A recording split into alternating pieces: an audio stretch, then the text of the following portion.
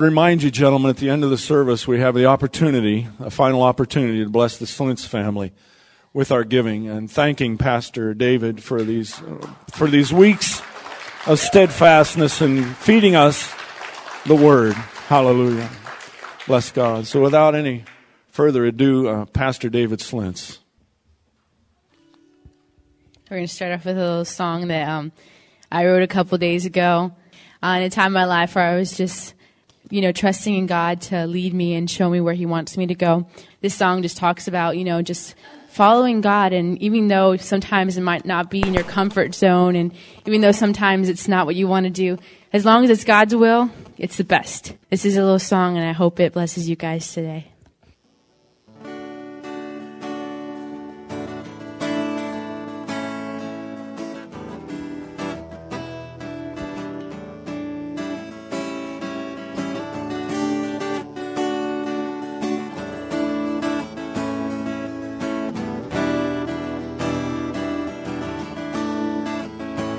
Take my hands, take my feet, I will go where you lead.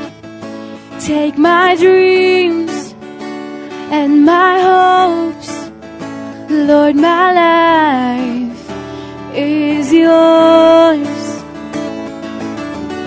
I will follow you, I will follow you. I will follow you, I will follow you, I will follow you, I will follow you, I will follow you, I will follow you. When your plan takes me out of my comfort zone, I'm going, I'm willing, I'll follow you. I carry my cross, leave the world far behind.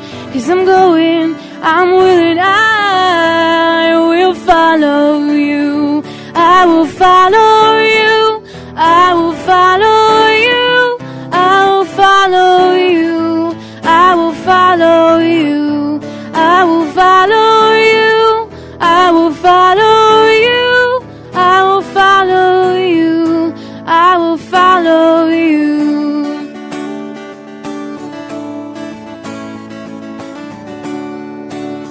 Let each breath that I breathe bring you praise, my King.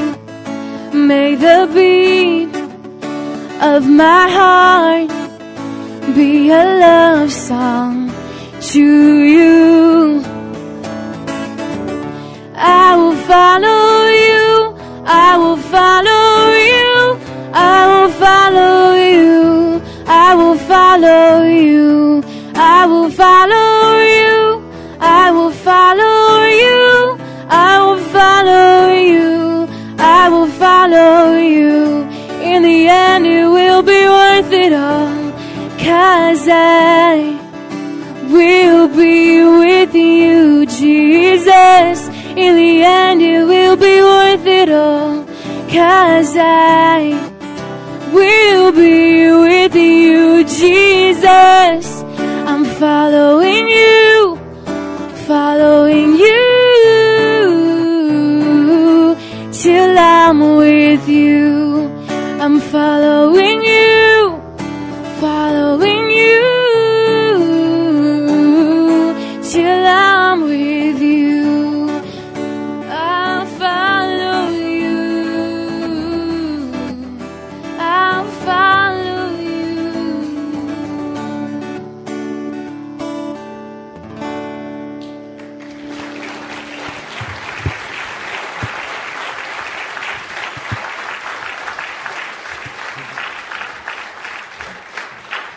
Maybe if we can turn in our Bibles to Hosea chapter 6, along with the theme of that song, I'll Follow You. Hosea 6 and verse 3, the prophet says something interesting, and it's a challenge for us. A challenge for us today. Do we have it there? Hosea 6 and verse 3. See if I can find it before they can. I got it. All right, verse 3. Then shall we know if we follow on to know the Lord. Let's read that together, shall we? Then shall we know if we follow on to know the Lord. This is one of the thoughts the Lord has been putting on my heart is that there's a journey that we're on. It has a beginning and it has an end. And the Lord, just like the Lord told his disciples when he told them to get into the boat to cross over to the other side, he meant it. And we can make it to the other side. But there's this following on part that we need to get a hold of. Let's pray this morning. Father, in Jesus' name, we thank you, Lord, for getting a hold of our hearts. Lord, you have birthed in us a life that desires more. And I thank you, Father, for instructing us through your word, inspiring us through your word today, Lord, to help us to carry on, to follow on, because there's so much more to know. We want what the prophet's talking about. Then shall we know. We want to know more. We want to know him who first knew us. We want to know you, Lord. We want to count all else as dung, as just garbage, nothing at all of any value except knowing you, Lord. So we want to follow on today, Lord. Thank you for blessing us in our word today, Lord, and your presence in this place in Jesus' name. Amen. If you can just put the PowerPoint up, I want to just, while they're getting the PowerPoint up there, is it working? All right, good. I like this teamwork. That's kind of neat. We just kind of talk back and forth and, all right. But just the idea here of this map is the journey that Israel had out of Egypt. This is the whole purpose we see in the Old Testament. God finding a covenant people that he can work with. God bringing them out of bondage. He allowed them to go down to Egypt. What an interesting story. The whole story of Joseph and how God allowed evil things. Even Joseph said, you meant it for evil. It was something really bad that you were thinking and planning against me, but God meant it for good because he had to bring us down here. Interesting. And God had told Abraham, even years before, that they were going to have this land. It was going to be the promised land for them. But before they could get there, they were going to be in bondage for a number of years. So we got a miracle I got to tell you about. Thanks for reminding me. Oh, I can't forget this though. We were coming here today. I want to show you a tree. Anybody see that tree on Sling Lift coming today? All right. See the net? Excuse me. I usually don't cry when I see trees. But this one, see the next slide. The next one, and the next one. Excuse me. No, I'm not burdened about trees dying. That's not what it is. I'm just trying to get to my point here, the miracle. All right. When we were coming down Sling Lift, as we were driving, all of a sudden I heard a kind of a cracking sound, and a bunch of water fell on the roof of our car. I thought it sounded kind of like lightning and rain. I said, how can that be? It looked like fairly clear skies this morning. What's going on? And I looked behind me, and that's what I saw.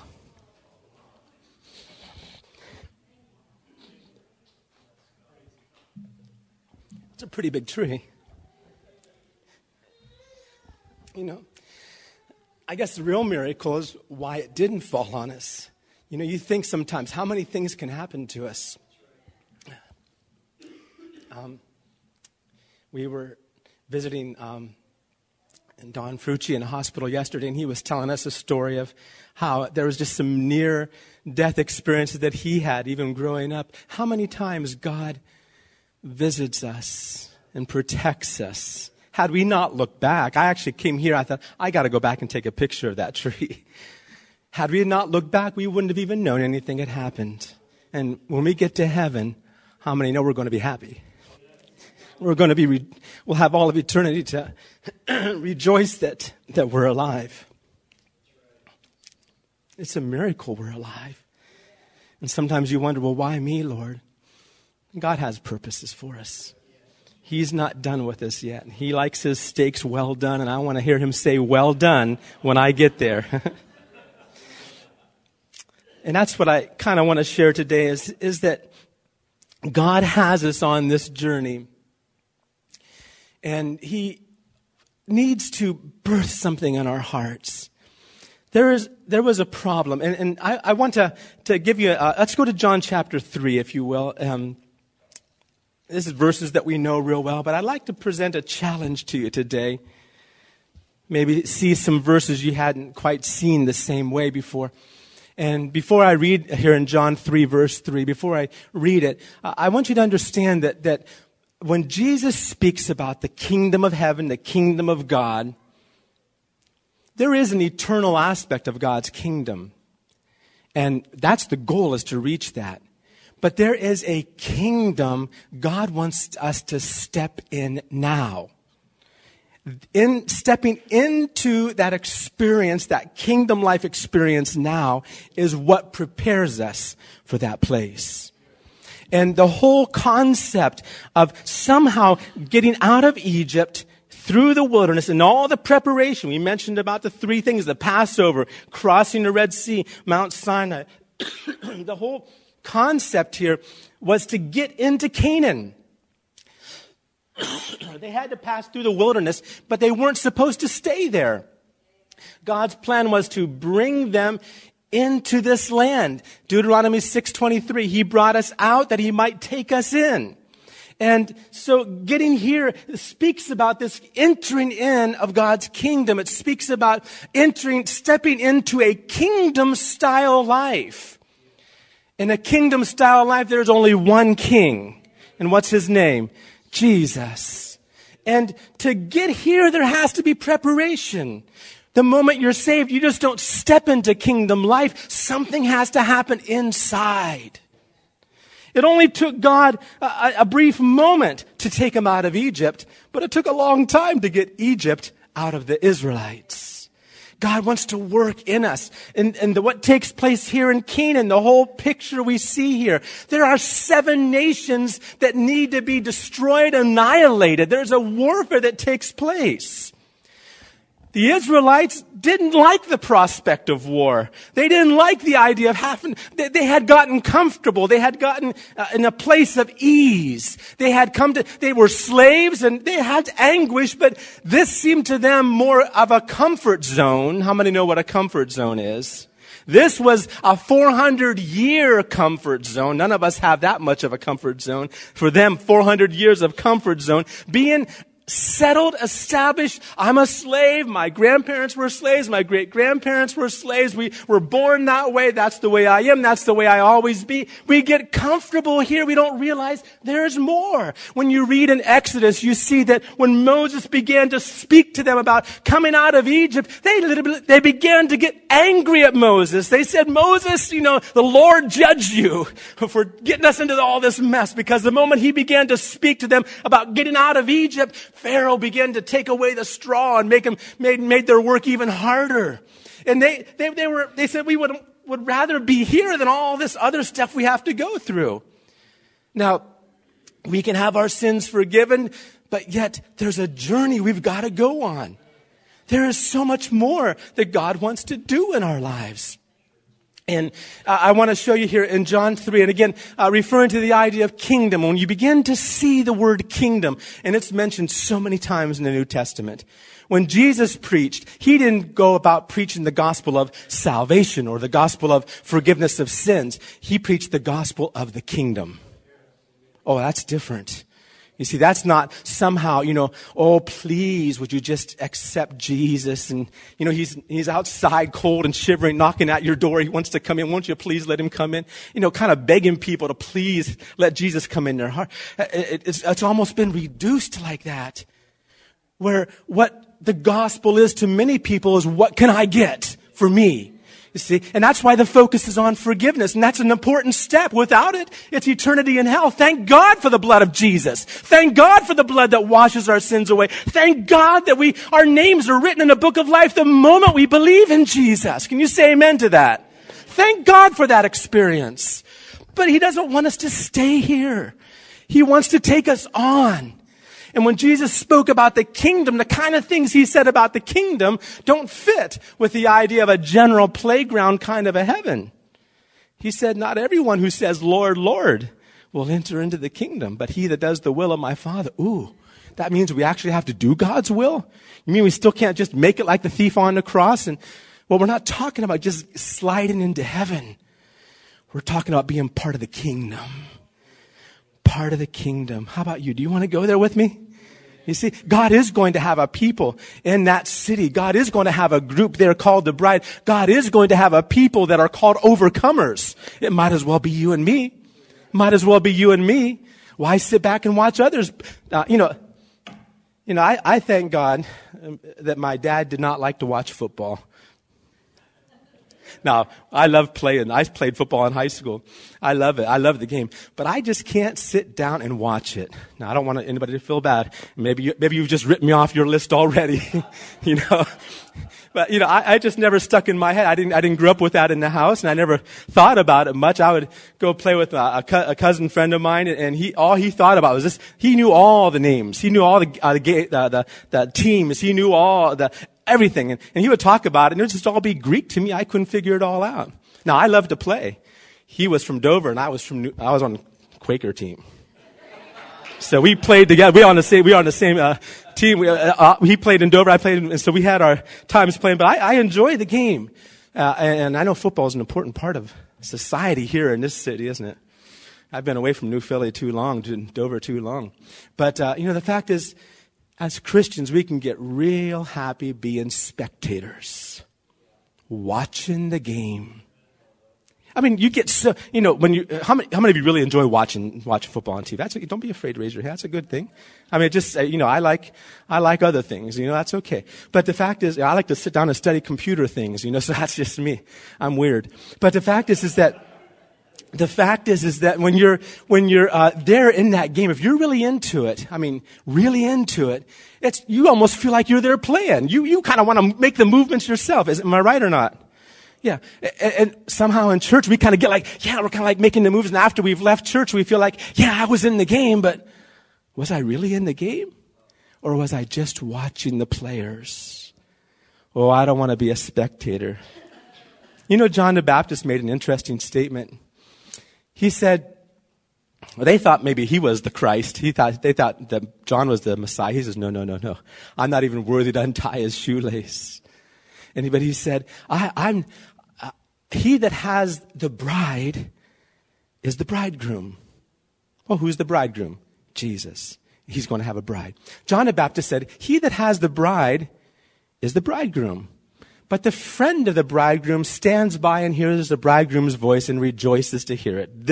John said, that's my joy. My joy is full.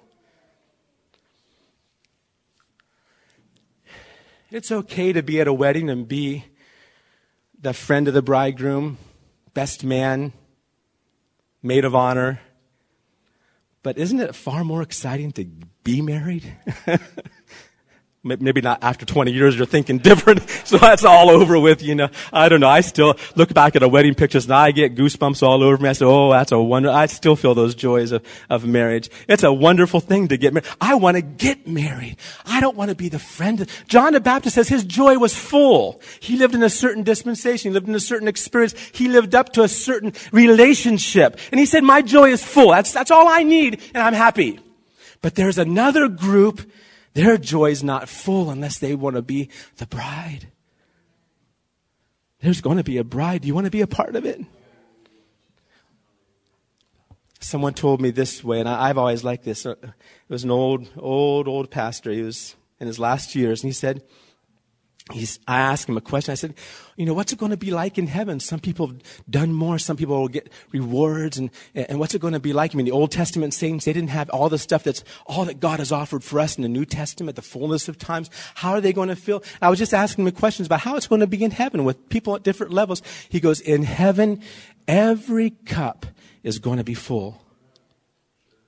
It's just that some cups are bigger than others. Think about that. How hungry, how thirsty are you for the things of God? John chapter 3, verse that we all know well, says this. Jesus answered and said unto him, Verily I say unto thee, except a man be born again, he cannot see the kingdom of God. And everybody says, that's a verse we should know, right? But look at verse 5 now. See if you see something a little different here in verse 5. And I want to throw something out at you as a challenge today. Jesus answered, Verily, verily, I say unto thee, except a man be born of water and of the Spirit, he cannot enter into the kingdom of God. Do you see a difference there? Sometimes we just kind of blur everything all together and give it the same meaning.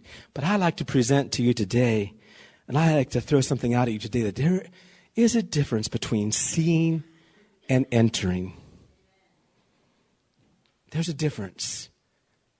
It's an amazing thing when you're born again. You can see something you didn't see before. Can you say amen to that? The moment you're born again, like the man said in John 9, he says, once I was blind. One thing I know, once I was blind, but now I can see. He had joy that his eyes were open. But it's another thing to enter. And the challenge I have for you today is, are we thirsty? Can we awaken up? Can we stir up a thirst and a hunger inside of us that we haven't had before? Look with me in Psalms 61 verse 1. Actually, Psalm 42. We'll look at there first. And look at the psalmist, the way he speaks.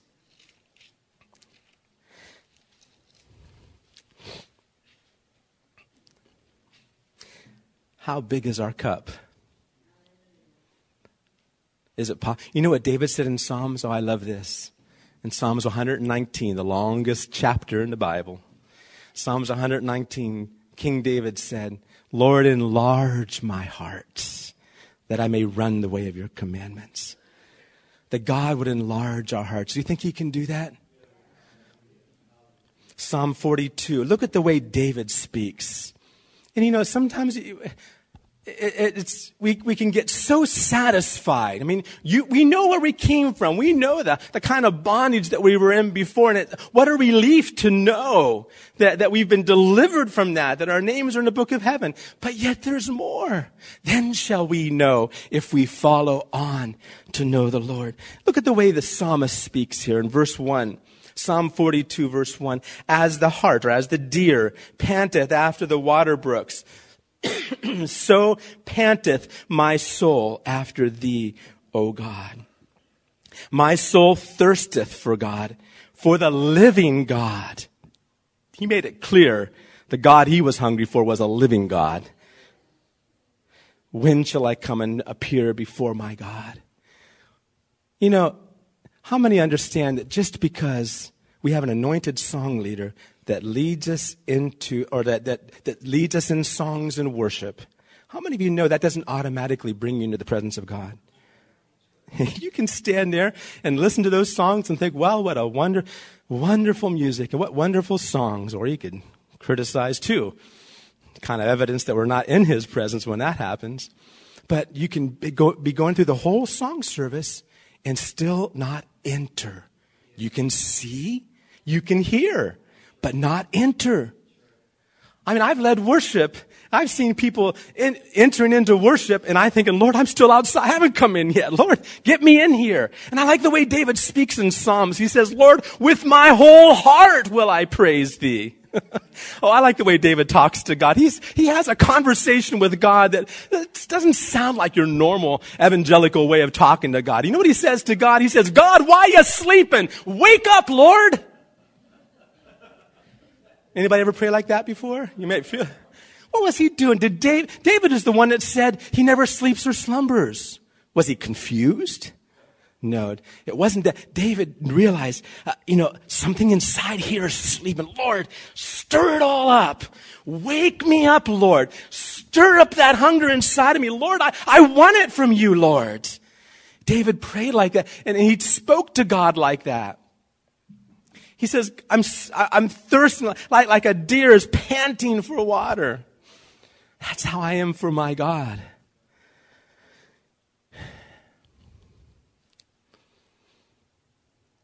Now, if you have a favorite food, and I start describing that food to you right now, something's going to happen inside your mouth, isn't it? Isn't that right? Yeah. You're gonna, and something's going to happen, starts going to happen down here. And then you're going to look at the watch and say, okay, because you have you have an idea of what that food is. You've had a little taste of it before. And you want some more. But if I'm standing up here talking about arroz con pollo, you're all going to look at me and say, well, aren't you hungry for arroz con pollo? And you're going to, nothing happens in your mouth. Nothing happens down here. Because, yeah, there you go. Rice and chicken, right? Tess knows. Rice and chicken in Spanish, right? But the thing is if we don't know, how can we be hungry? God has to open our eyes. We have to see first. We have to see. In Psalm 63, look at the way David speaks here. He makes a distinct difference between seeing and experiencing. This is the way David talks. Psalm 63. And if you just take time with Psalms and make Psalms your prayer before. It's the biggest book in the Bible. There must be a meaning for that, right? When your parents, had to repeat themselves to get you to do something, it was because it was important. And God speaks so much to us right in the center of your Bible. Important book. Make it your prayer book. Let God change our language.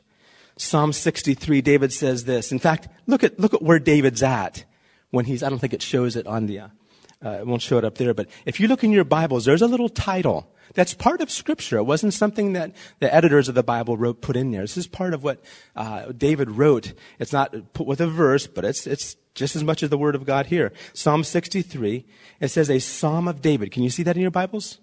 Okay, a Psalm of David when he was where? Judah means praise. You can be right in the middle of a praise service and still be in a wilderness. He was out there in a desert place. Wilderness doesn't mean, like we think of a wilderness. It actually means desert. He was out there in the desert of Judah. Of course, this is the time when he was running from Saul and his life was dangling before him. And in that time, he took that experience, and I'm sure he was having physical thirst. He took that very experience of physical thirst, and he applied it to a spiritual life, turned it toward God, and this is what he said. Let's read it together. Can you read it with me? Oh God, thou art my God. Oh, I like that. Can you say that again with me? Oh God, thou art my God. Not just the God I heard about in church. You're my God. Early will I seek thee. My soul thirsteth for thee. My flesh longeth for thee in a dry and thirsty land where no water is. Look at verse 2. I need some water. Talking about water. Read this with me. And this is the point I want to show you. To see thy power in thy glory, so as I have seen thee in the sanctuary. Let me explain. This is how the Lord showed this to me. David had experiences in the presence of God when he was worshiping, when he was taking time in prayer, when he was in the sanctuary with God. He had experiences, and he was able to see things spiritually during those experiences. He was able to see things that God wanted to do in those experiences, in the sanctuary. But he said, God, I just don't want to see it there. I want to see your power in reality.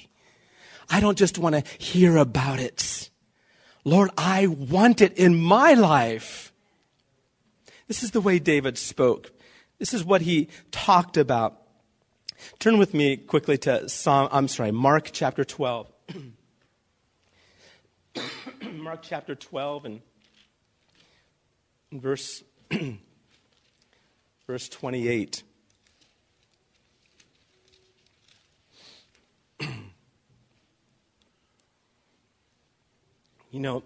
There were different kinds of people during the days of Jesus when he came to the earth. There were your Pharisees, there were the Sadducees, and there was a group of people called the scribes. Basically, the scribes were your spiritual copy machines. They literally were the ones, they didn't have printing presses back then. They were the ones that wrote out the scriptures. That they were called scribes. That was their job. That was their employment. They knew, if anyone knew the scriptures, they had to know it. When they were copying, if they even made one mistake, it had to start all over again. Very, very sacred job and very important job because the Word of God has been preserved for us. There's a lot just to that story.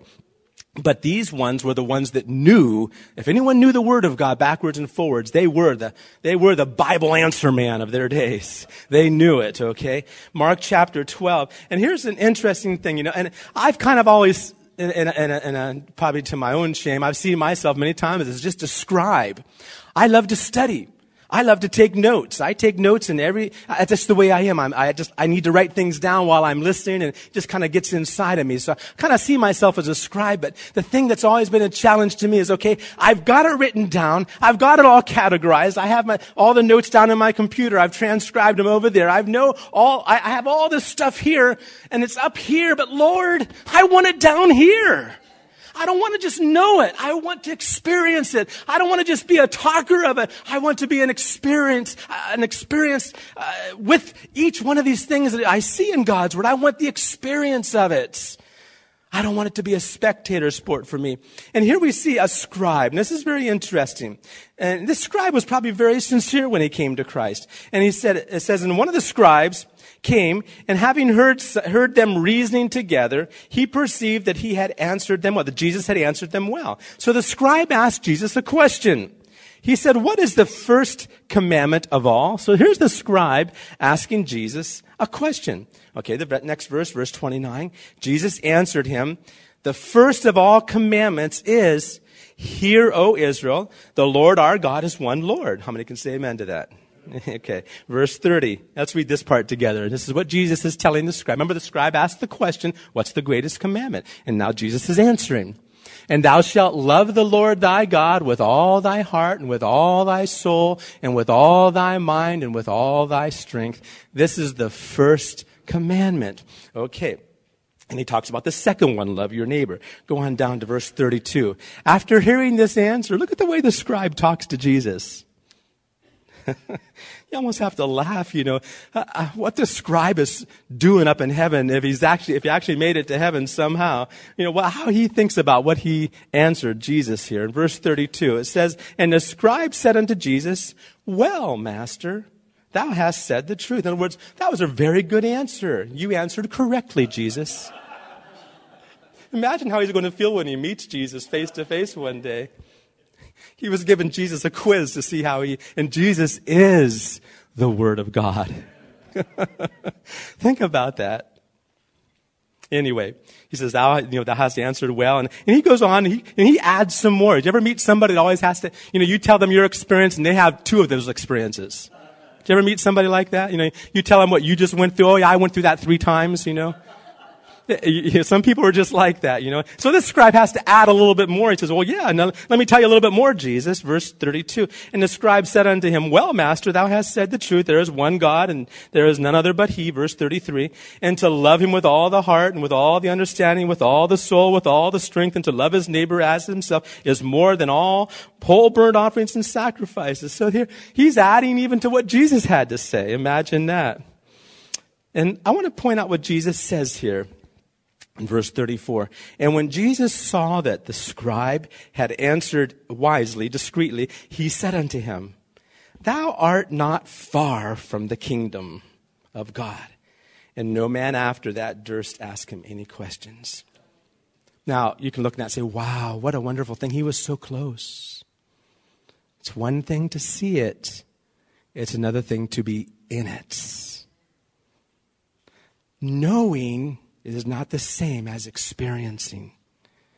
And it's so easy. Sometimes we get kind of inoculized. We get immunization shots in church, and we think we just get a little bit of the disease of Christianity, the wonderful thing of Christianity. A little bit gets in our system, and we feel like we've got the whole thing. And we're missing. We need to let the Lord knock all that out of us. Lord, whatever you got to do, knock that stuff out. All that scribe stuff, Lord, knock it out. I want the real thing, Lord.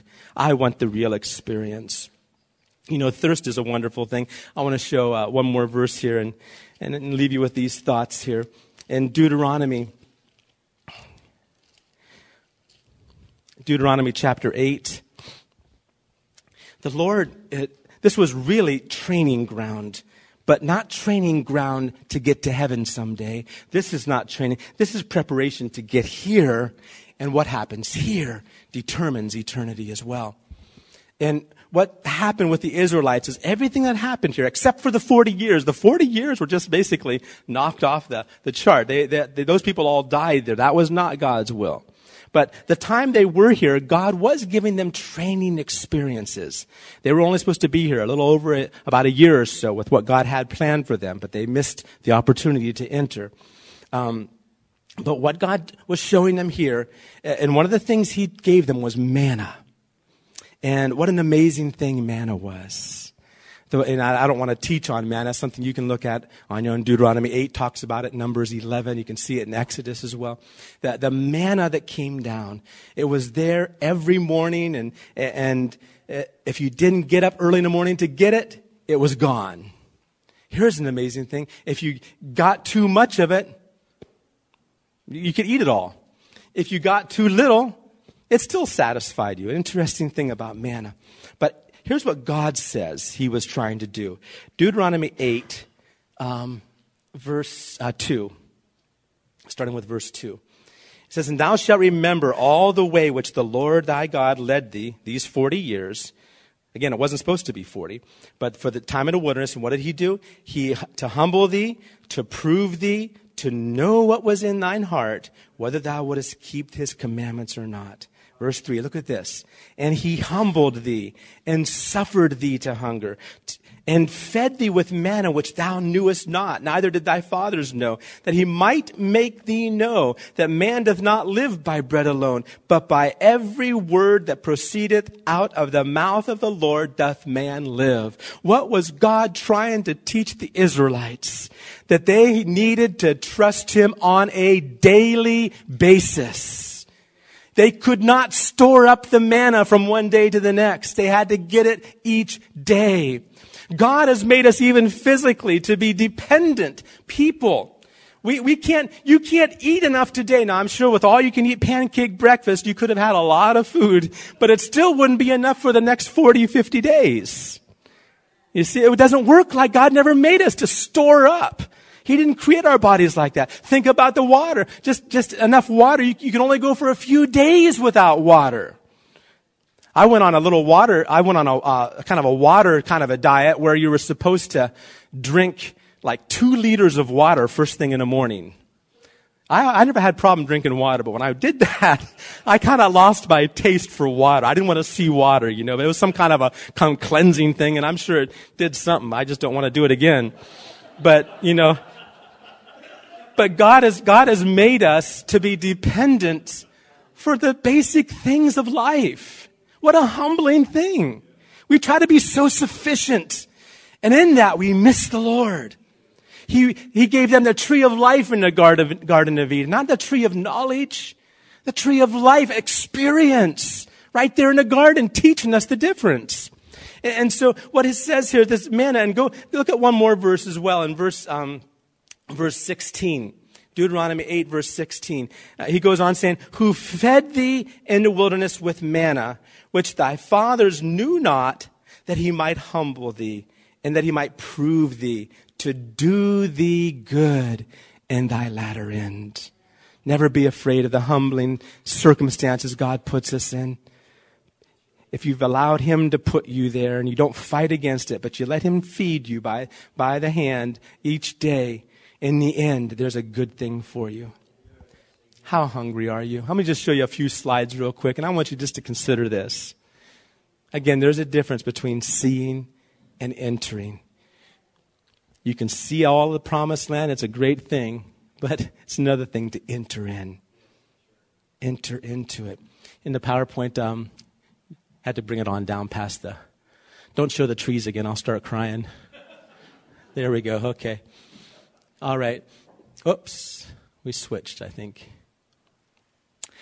I want you to consider, as we're getting to PowerPoint, I want you to consider a man thirsty in the desert. Do we have a picture of him up there yet? It might come. Think about it.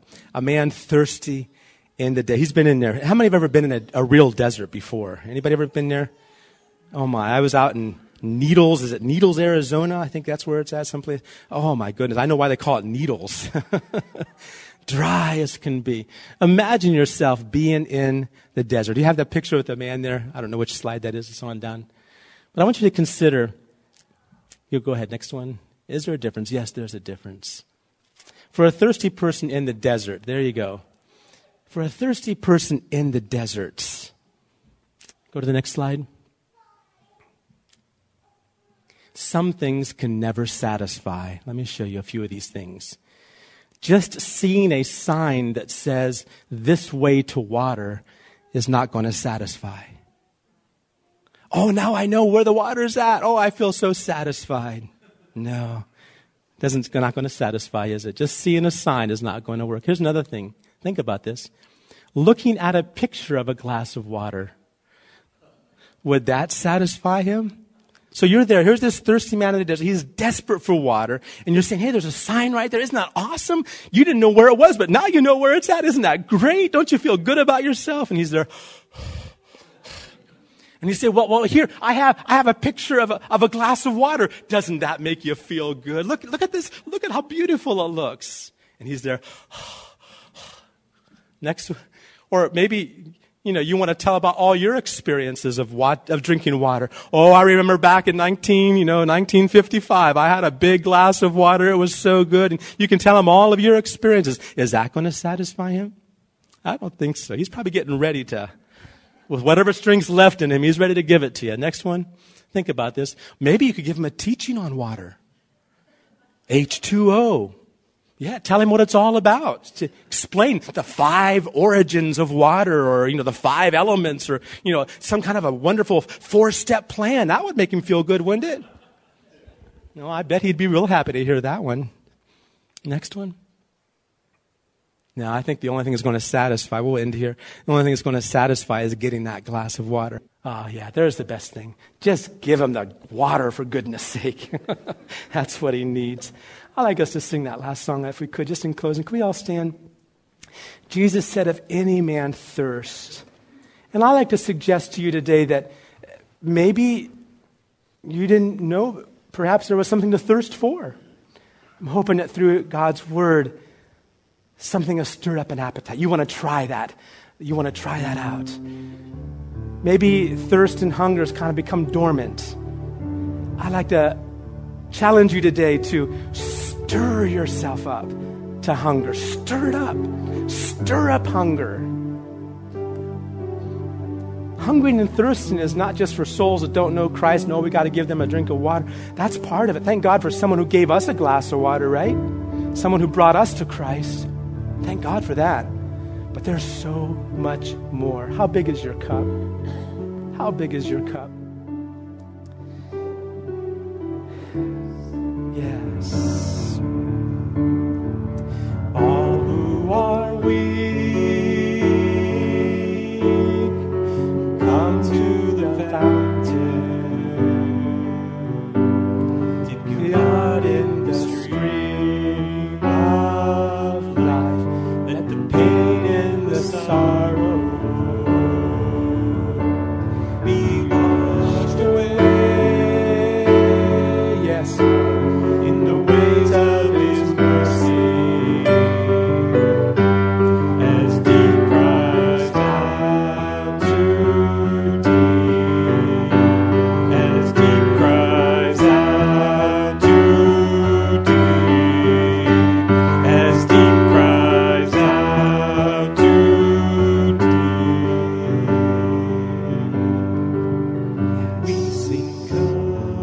Tell him today. Come, Lord Jesus. Come, we want to drink of you, Lord. We want to eat of you, Lord. Come, Lord. Come, Lord Jesus. Come. Stir up thirst and hunger in our lives, Lord. Holy Spirit. Holy Spirit, just come.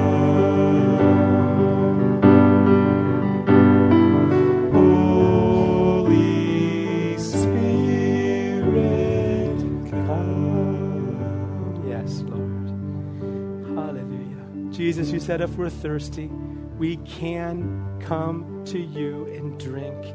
Oh, we want to stir up more thirst, Lord. If there's something else in our cup that's taking up space, Lord, we want to take it out today, Lord. All that extra stuff, Lord. We want our cups to be filled with you. We want you to enlarge our cups, Lord. We thank you, Father, for stirring up thirst and hunger, because you're doing wonderful things in this place, oh God. You're doing great things here, Lord. And as we hunger and thirst for you, Lord, you're going to bring others that really are in a desert, in the wrong direction. And Lord, our lives can be a light and a watch house for them, and they can be directed to come and drink of you also, Lord. Father, we thank you today, Lord, for doing that work in our lives. And we love you, Lord. I hope I've made you thirsty today. Let's all stand. Amen. Father, we just thank you today because, Jesus, you said that if we believe on you, like the scriptures say, out of our innermost being are going to begin to flow rivers of living water. Oh, God, there's an abundance, and we don't want to miss it, Lord. We know about it. We've heard about it. And we've studied it ourselves. We've sat and looked at it, and we've seen it in the sanctuary. But, Lord, we want to taste that water. We want to really drink of that water, Lord. We don't want to be spectators, Lord. Stir us up. Get us out of our sofas, Lord, and bring us in to that promised land, Lord. Bring us in, Lord. Show us what needs to be done in our lives. Show us things that you can change in us. Show us, Lord, how you can work in us and your goal and your purpose for us. Lord Jesus, you said, if any man thirst, he can come to you and drink. So we just come to you, Lord. Bring us by your Spirit. Bring us.